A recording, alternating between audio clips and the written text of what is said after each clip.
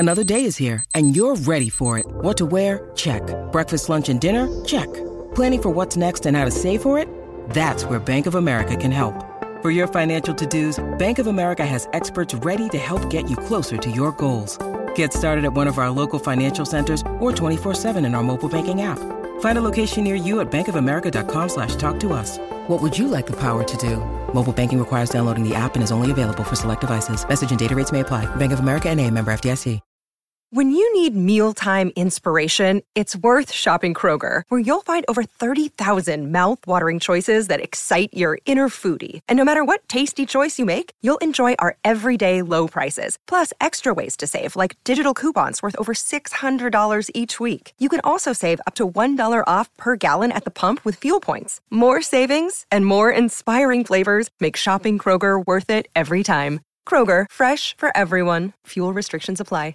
Welcome to The Art of Charm. I'm your host, Jordan Harbinger. I'm here with producer Jason DeFilippo and Susan Winter for this episode of Fan Mail Friday. If you're new to the Art of Charm podcast, Fan Mail Friday is not a great place to start. Most of our content is more depth and longer format and interview-based, so maybe go back and check out another episode or go check out the best of at theartofcharm.com/best or the fundamentals toolbox at theartofcharm.com/toolbox. That's where we've got the fundamentals of things like reading body language and charismatic nonverbal communication, the science of attraction, negotiation techniques, networking, influence strategies, persuasion tactics, and everything else that we teach here at The Art of Charm. We'll send all that to your inbox if you text the word CHARMED, that's CHARMED, to 33444 here in the U.S. or everywhere else. Just go to theartofcharm.com. All right, let's cut to it. This first one's a doozy, Jay.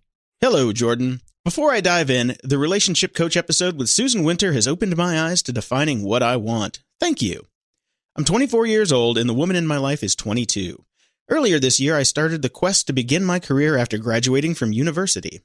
At that point, we had an unplanned pregnancy. At the time, I didn't feel I was able to afford a child. Her family stated that they would not support the child, and my family lives in a different country, so it would have been left to us. Her dreams of travel would have been suspended, and her career start time would have to be delayed. We decided on getting an abortion. At the time of the procedure, I was sure of the fact that I didn't want the child, but after the procedure, I regretted that I had to make her go through that. It is important to note that she agreed to go for it. Weeks later, we started becoming distant and arguing about things we typically never do. Communication in our relationship before that was open and honest, and later on, she had to move to another province. Then she called and said she wanted to travel. She chose to go to the opposite end of the world in Australia and Southeast Asia.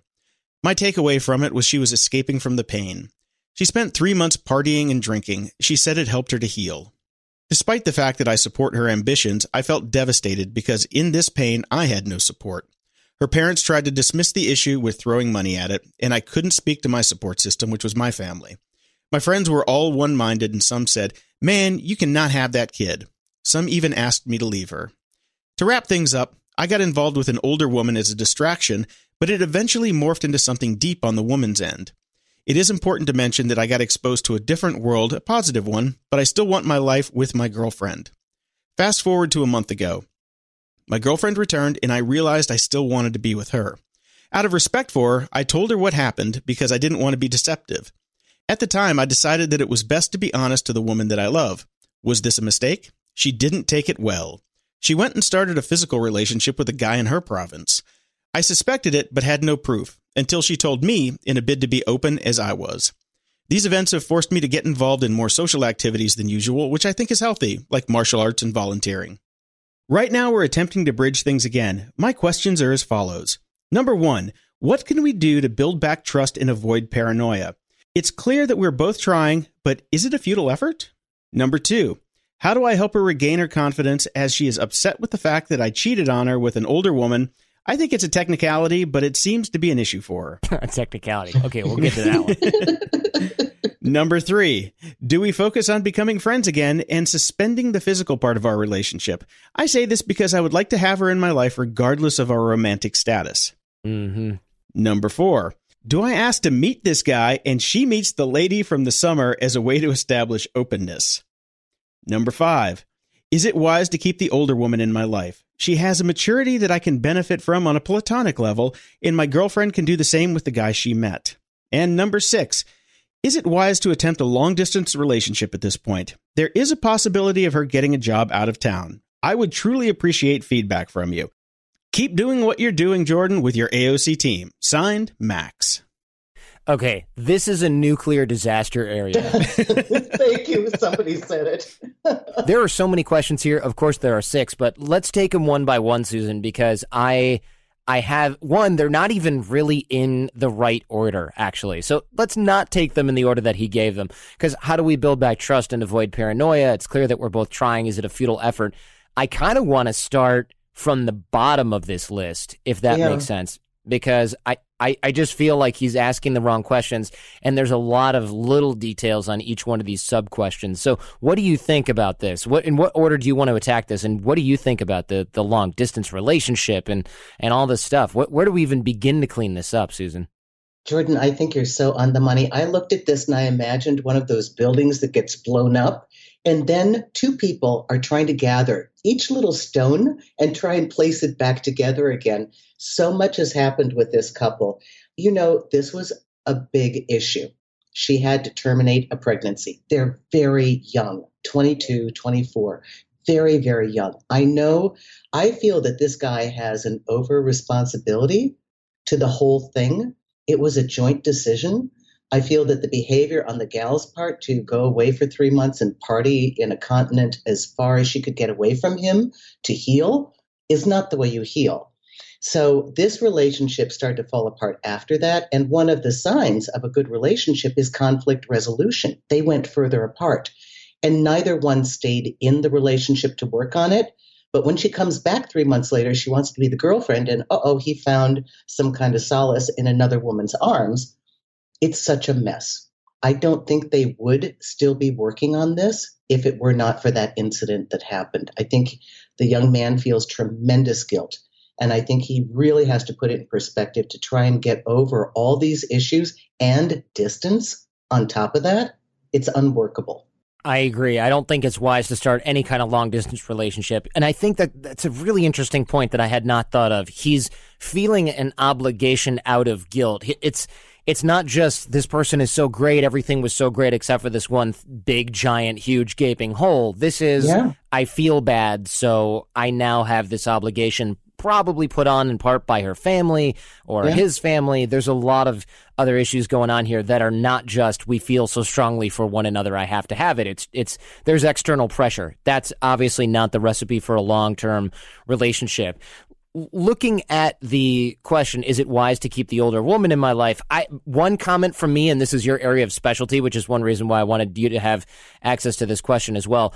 Is it just me, or do younger guys often write about quote-unquote older women as some kind of accessory? Because they're so far apart in age, it's not like, well, this isn't a real, it's always just, it seems like this isn't a real relationship. This is this older person, and they exist on this other plane than they would put a real significant other. Is that a pattern that you've seen? It can be. I mean, it hasn't been for me, but I think he used the word distraction. Yeah. When his girlfriend was away, he just got involved with this lady as a distraction. The older lady developed feelings. That's kind of what we do. And now he feels in a quandary. But no, you do not keep connection with anybody you were sleeping with if you were trying to get back with a partner. You keep it very clean. And no, you never introduce your mutual lovers to each other. Gee, let's all get together. Okay, we've all slept with each other at some point. That's not a good idea either. He's trying way too hard. I think it's guilt. I think he realized how significant I think he realized he might want children, not now, and maybe not with this gal, but I think it really rocked him, and he's feeling so guilty that he's got to try and put these pieces back together any way possible. And he's scrambling. Look at these issues. Every little part that's broken, he's trying desperately to put it back together, including with her self-esteem, which is not his job to do. It's a mess. I'm sorry. No, you're absolutely right. Great focus on guilt as well. That answers the long distance question. That answers the, do we become friends again? Do we rekindle the relationship? If it's all based on guilt, which it sounds like it is, the answer is no, no, no, and no.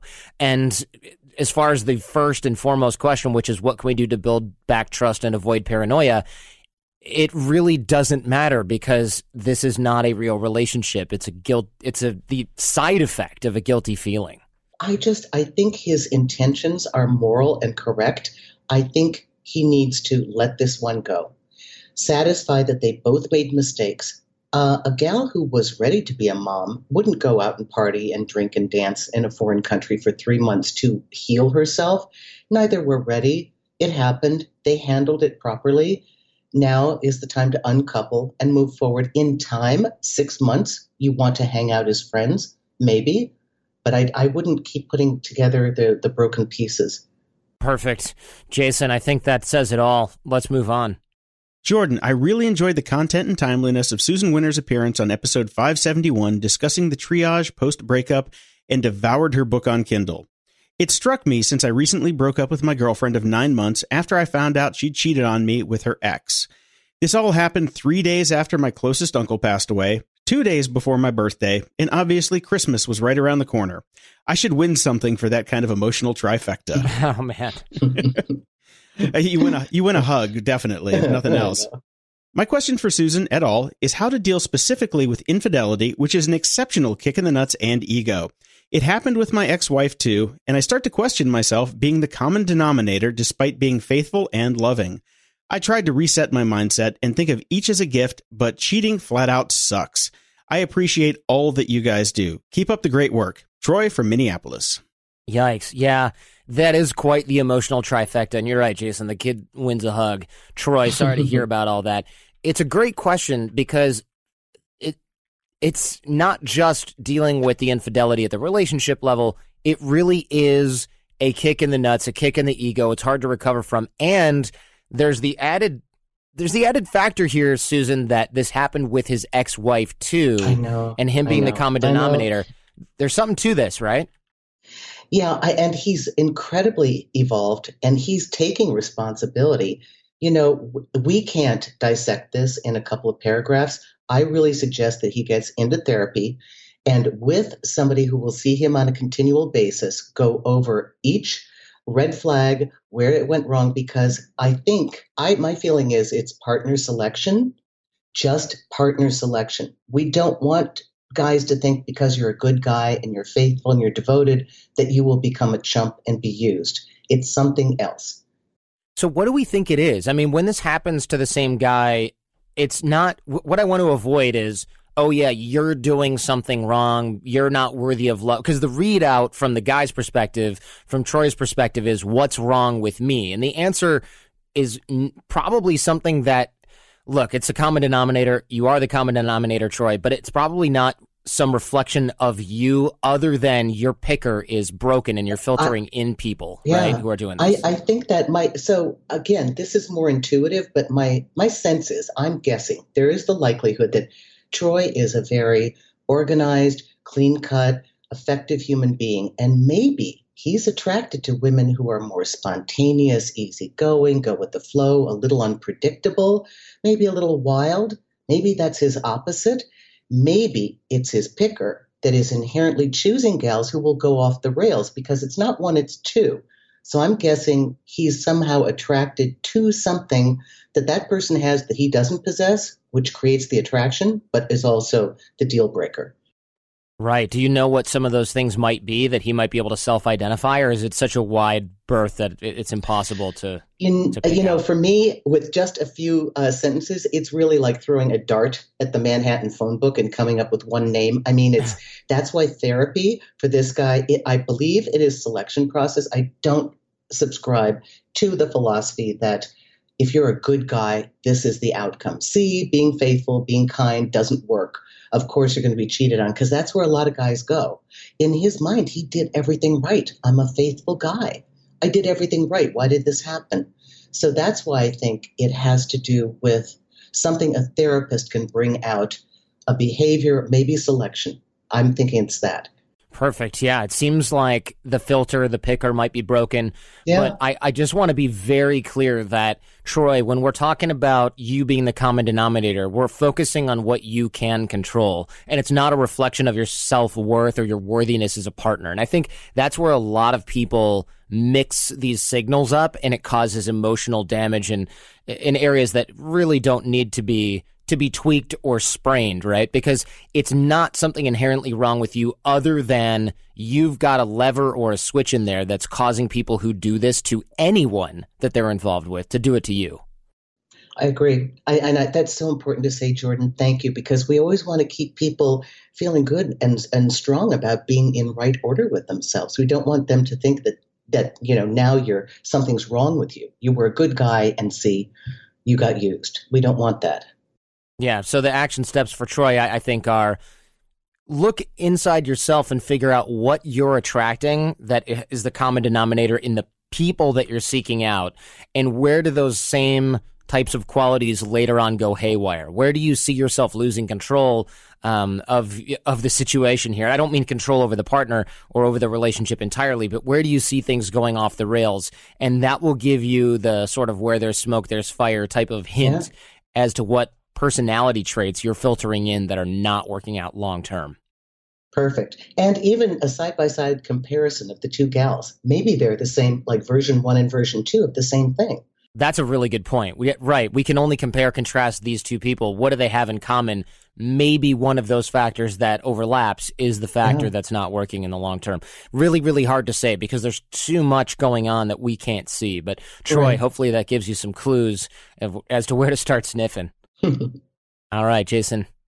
Hey, Jordan and Susan. My friend Leslie works in NYC and craves attention. She comes into problems when she's in a relationship and ends up flirting with other people just to get that attention/validation.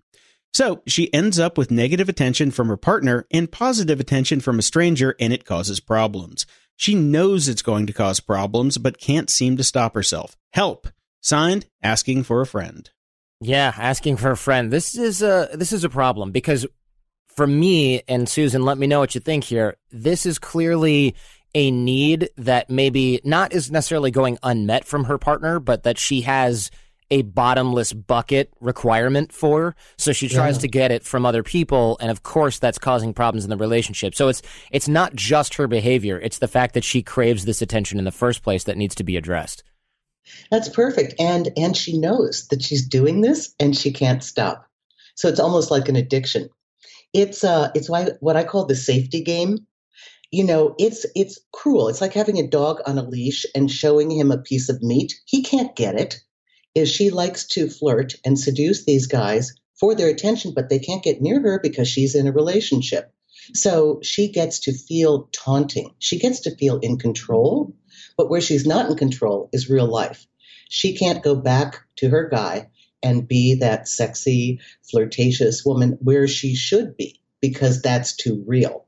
Ah, interesting. Right. So there's some sort of, it's almost a defense mechanism. It's like, I don't want to be vulnerable and intimate with you, so I'm going to go play vulnerability, intimate, relationship-y charades with some random person to get that need fulfilled. Wow. So how do we start to attack that? I mean, now that we've identified what might be the problem, what can Leslie do, or what can Leslie's friend tell her that she needs to do in order to start figuring out why this, because this is going to cause problems forever until it's addressed, period. Well, it's kind of funny. You've got the real thing at home, but you're applying all your effort on the outside. So it's a vulnerability issue for her, but it seems if she knows it, she likes it. So something in the game is turning her on. And I think it's a little bit more complicated than just saying, I'm not going to do it anymore. I think she's got to really get off the game board and be more honest and real with her guy that she's got at home. And that scares her. The others are like backup.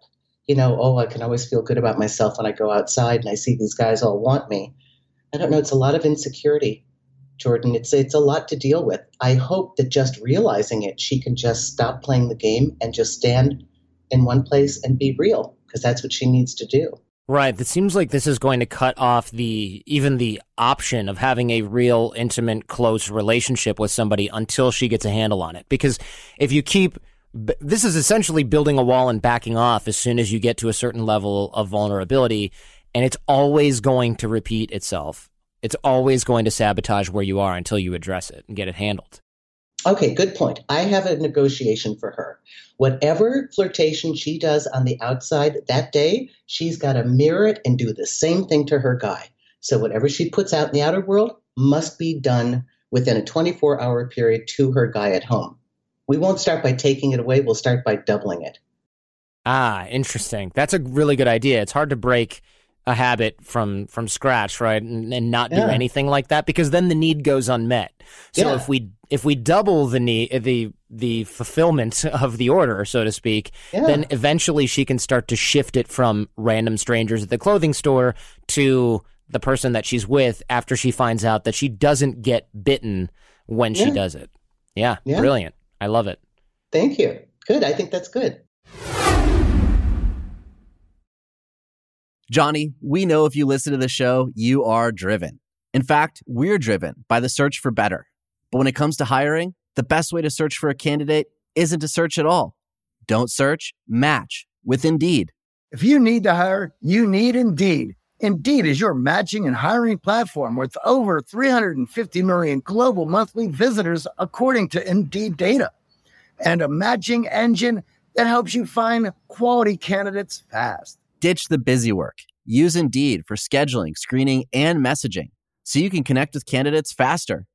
And Indeed doesn't just help you hire faster.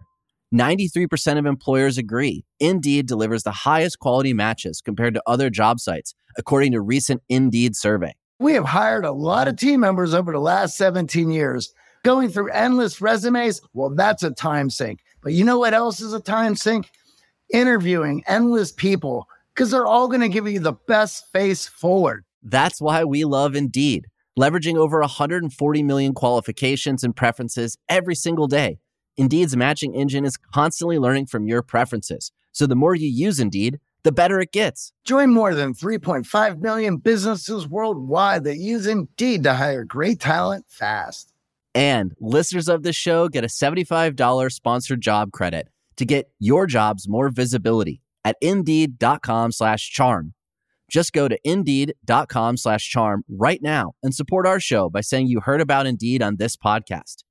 Indeed.com/charm. Terms and conditions apply. Need to hire? You need Indeed. Lennon and McCartney, Jagger and Richards, Watson and Crick, AJ and Johnny. What about the perfect duo when it comes to growing your business? Well, that's you and Shopify. That's right, Johnny. Shopify is the global commerce platform that helps you sell at every stage of your business. From the launch your online shop stage to the first real life store stage, all the way to the did we just hit 1 million orders stage? Shopify is there to help you grow. Whether you're selling your own fire merch or promoting your productivity programs, Shopify helps you sell everywhere. From their all-in-one e-commerce platform to their in-person POS system, wherever and whatever you're selling, Shopify's got you covered. Shopify helps you turn browsers into buyers with the internet's best converting checkout, up to 36% better compared to other leading commerce platforms. And sell more with less effort thanks to Shopify Magic, your AI-powered all-star. What I love about Shopify is no matter how big you want to grow, Shopify gives you everything you need to take control and take your business to the next level. In fact, Shopify powers 10% of all e-commerce in the U.S., and Shopify is the global force behind Allbirds, Rothy's, and Brooklinen, as well as millions of other entrepreneurs of every size across 175 countries. Plus, Shopify's award-winning help is there to support your success every step of the way, because businesses that grow with Shopify. And AJ, you don't have to just sell your stuff anymore. With Shopify Collective, you can curate products to sell from the brands that you love, giving your customers more variety and your business more sales. Shopify is your no excuses business partner. Sell without needing to code or design. Just bring your best ideas and Shopify will help you open up shop. Sign up for a $1 per month trial period at shopify.com/charm. Go to shopify.com/charm now to grow your business, no matter what stage you're in. Shopify.com/charm. All right, let's hear from Linda. Hi, Jordan. I finished listening to your latest podcast with Susan Winter today. She mentioned near the beginning something about how we should have relationship exit strategies, but then you guys never got back around to the topic. Oops. I did a quick look in the podcast notes, the table of contents of her latest book, her website, Google search, and could find nothing on the topic except a YouTube clip on ghosting. That's some tenacity right there. Yeah. I know. Tantalizing your listeners with something as fascinating as a relationship exit strategy and then pulling it away was not nice. Please invite her back to unpack that relationship exit strategy idea. Thank you, Linda. Well, sorry, I did something that was not nice, but I'm not known for being nice. So there's that in my defense. But yeah, let's unpack this, Susan, because it seems like, yeah, she's probably right. We said something about great relationship exit strategies and then talked about it for 12 seconds and then got distracted by a squirrel, and here we are. Yeah, we went over the 7 steps of how you get yourself out of heartbreak. So that's when an exit has been created, and maybe you didn't want it. But an exit strategy is more of a concept that if we are willing to take as much time and attention to prepare ourselves for how we want to enter love, the kind of person we want, even what clothes we're going to wear, we should apply the same amount on the backside to prepare ourselves with a protocol in case there is an ending. Now, we don't have to go over what we did before because those were 7 steps, but there are times that we find it very difficult to walk away and keep moving forward. That somehow we're in a relationship, we know it's bad, either we need to break up with them, it's just not right. And when you come to that point and you've tried everything and it's not workable, you need to have an exit strategy. So if we don't move easily, the reason is that there is something connecting us to that partner. So I figured out 2 steps that I think will help people. The first question is that you isolate the factors that keep you hooked to your mate. Now, that seems obvious. Somebody would say, she's such a great girl. We get along well. We have the same friends. I love her family. That's not the level I'm talking about. The actual level that's keeping you hooked is the bedrock underneath that. And Jordan, it is the weakest, most pathetic, ugly comments you are ever going to hear yourself say. Underneath, what's really hooking you is like that scared child. And the phrases that you would have come out of you would be something like, I'm afraid to be alone. Everybody has somebody. I need to have him, her. Everybody I know is married. I don't want to die alone. I'm unlovable. I'm broken. Who would ever want me if we separate because of, and fill in the blanks, Right. I'm too old, I'm whatever. So there's that thing that makes us not able to leave. We will never know how to exit if we're hooked. That's a really good point because I can't even count how many times I've heard people in real life and in my inbox here say, well, it's not perfect, but I don't think I'm going to find somebody better, or I don't think I'm going to find somebody who suits all my needs in this area. So ... which is different than, well, she's not perfect, but nobody is, and we love our relationship. It's always couched in, well, I'm not necessarily going to be able to get somebody else, or what if I don't find somebody else, or what if it takes years? I'm not ready for that. It's always about them. It's very rarely about the other person. Yeah, and see, so that's a limiting belief, and that is what hooks us. Exiting would be easy. I mean, if it was like anything else, you try on a pair of clothes, you don't like them, sorry, I'm not taking it, they're back in the dressing room. Not a problem. Love, it gets very complicated because we have these fears. And you'll know when you've hit the real core of it because it will be a phrase that you can't even believe you're saying, but I'm confident and I'm successful. And suddenly you're going to hear this phrase like, I'm terrified of being alone forever. So when you find that, the second part, which is the cure for that, is actually, now that you see it as an adult, it is so ridiculous. And you know it is. You got to find that little phrase. Then you reframe with a new vision of your life without that person. So it's basically taking the argument that was limited and false and turning it around to its positive opposite equivalent.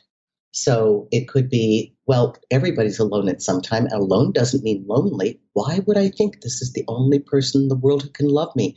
And then you've got to reprogram your life with a positive vision of your future and positive self-talk to have a life that's valuable without this person.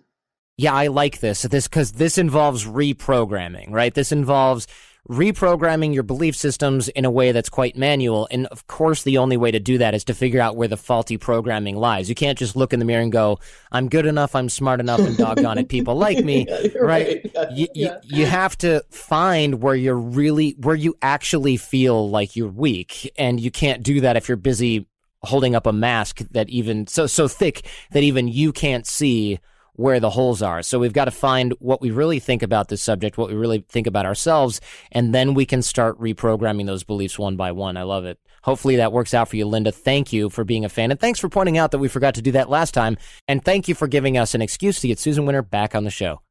All right, Jason, let's hear from Rodney. Hi, Jordan. My wife is about 3 years older than I am. I've noticed women tend to sexually mature faster than men in most cases. These two things have led to a relationship in which my wife has had considerably more sexual partners and experience than I've had. I've had plenty of sex, but I just had less of a promiscuous mindset, and I was 24 when we married. She was 27. And just to give you an idea, this is a woman who spent a lot of time in Vegas, Cabo, Havasu, and plenty of other places known to be hookup spots, and there are other details not worth getting into. Whenever she brings up any indication of her past, the situation makes me feel jealous, angry, and also like I want to go off and get more sexual experience as well. The problem is that we're married and have 2 kids, with another one on the way, and it seems like such a petty issue to even sometimes think about. Breaking up a family situation with something like this seems so much less important, and yet feelings are what they are. Would love your perspective on the situation. Thanks, Rodney. So this is interesting, and I think it's not just that women tend to sexually mature faster, which is true. It's that guys want to have sex with them more than women want to have sex with you at whatever age we're talking about, generally, right? All the way up and until kind of forever. So, unfortunately for a lot of us. But what I'm seeing in this question that I want to highlight before I hand this over to you, Susan, is that he's kind of judgy. I had less of a promiscuous mindset instead of, I mean, he wouldn't be saying that if he was the one with more sexual experience. He would say, well, I was growing up and I was 24 when we were married. She was 27. There's another layer of insecurity that is, I think, triggering the judgment. And then just to give you an idea, this is a woman who spent a lot of time in Vegas, Cabo, Havasu, and plenty of other hookup spots. It's like, if that were you, man, you would be justifying this left and right. But since it's your wife and you're judgmental about it and you're insecure about it, now it's a bad thing. And I think that highlights and underlies the root of the whole problem that he's got with this. I love working with you, Jordan. Sometimes we're on the same angle. Sometimes you hit a point I never even thought about. What I hear is a lot of pain and insecurity. I would suggest he reframe this entire perspective. He is glamorizing her years of being single. And by the way, I have had this conversation with men before. Don't think it was a picnic. I mean, she wasn't probably, another orgy tonight. I can't wait.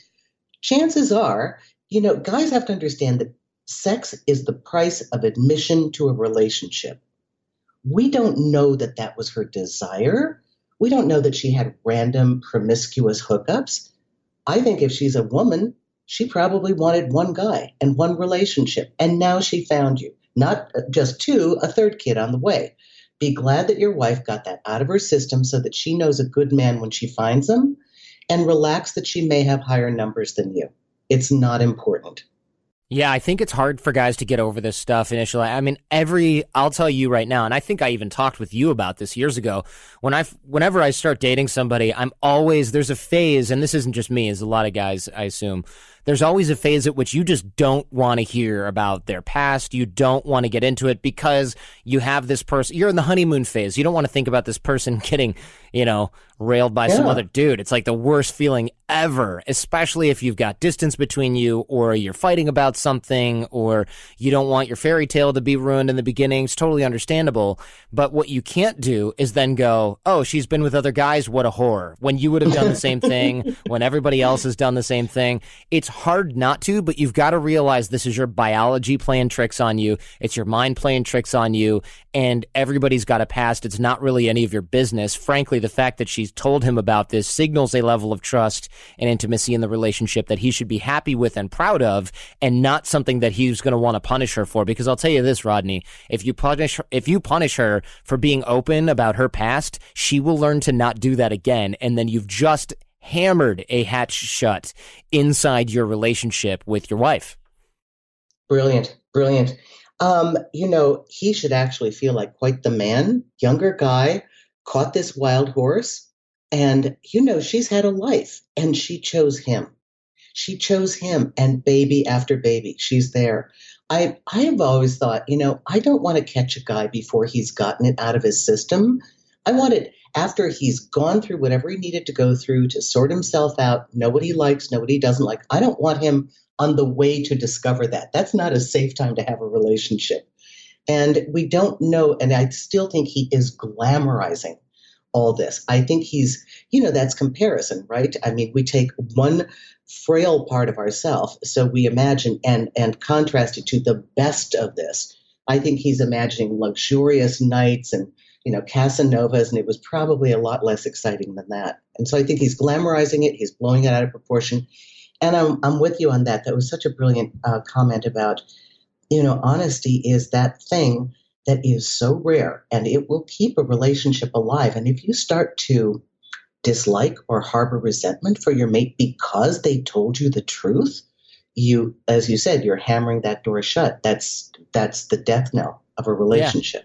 Yeah, relationships and honesty in general in any relationship, friendship, marriage, or otherwise, takes years and years to build. And it takes maybe one experience like this to show somebody. It's like touching a stove, right? If she gets punished for this openness, it's going to be a long time before you can build openness in other areas. And not just this area, in other areas. You don't even want this to be a concern. Oh, should I share this with Rodney? Well, he kind of overreacted that other way, and that ruined the whole vacation. I'll just keep it to myself.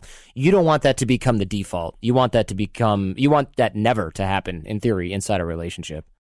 Good, Jordan. I love what you said. Perfect. Last but not least, Jason, take it away. I recently listened to both parts of your interview from 2013 with Susan Winter. Killer episodes, by the way. A lot of it was setting boundaries before things got serious.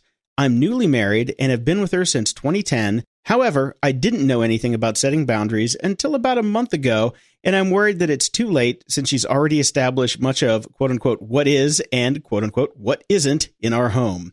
Just to give context, we moved in together when we got married. She abstains from drinking, which is cool, and I respect that, as there have been alcohol abuse issues on both sides of our families, but doesn't, quote-unquote, allow me to have alcohol in the home and would probably become instantly furious if I brought some home to enjoy after a long day.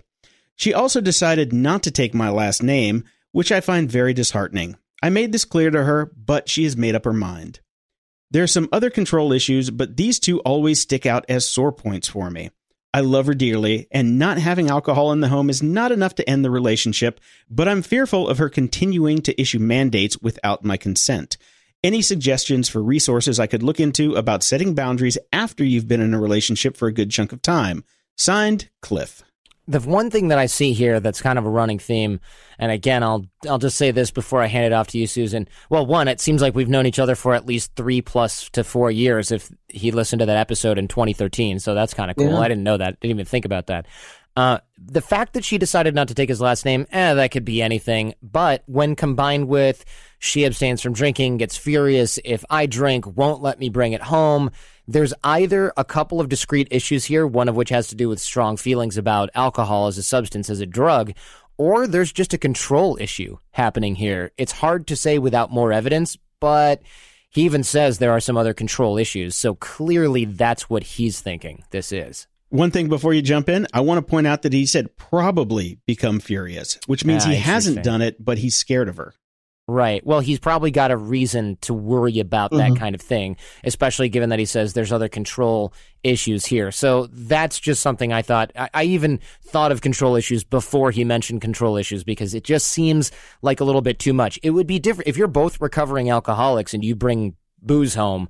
I get it. You're both in treatment for something. She can't enable you. It's going to be a problem. But if this isn't something that's acknowledged between you two and you want to have a beer after work, but you think she's going to fly off the handle, there might be something else going on here.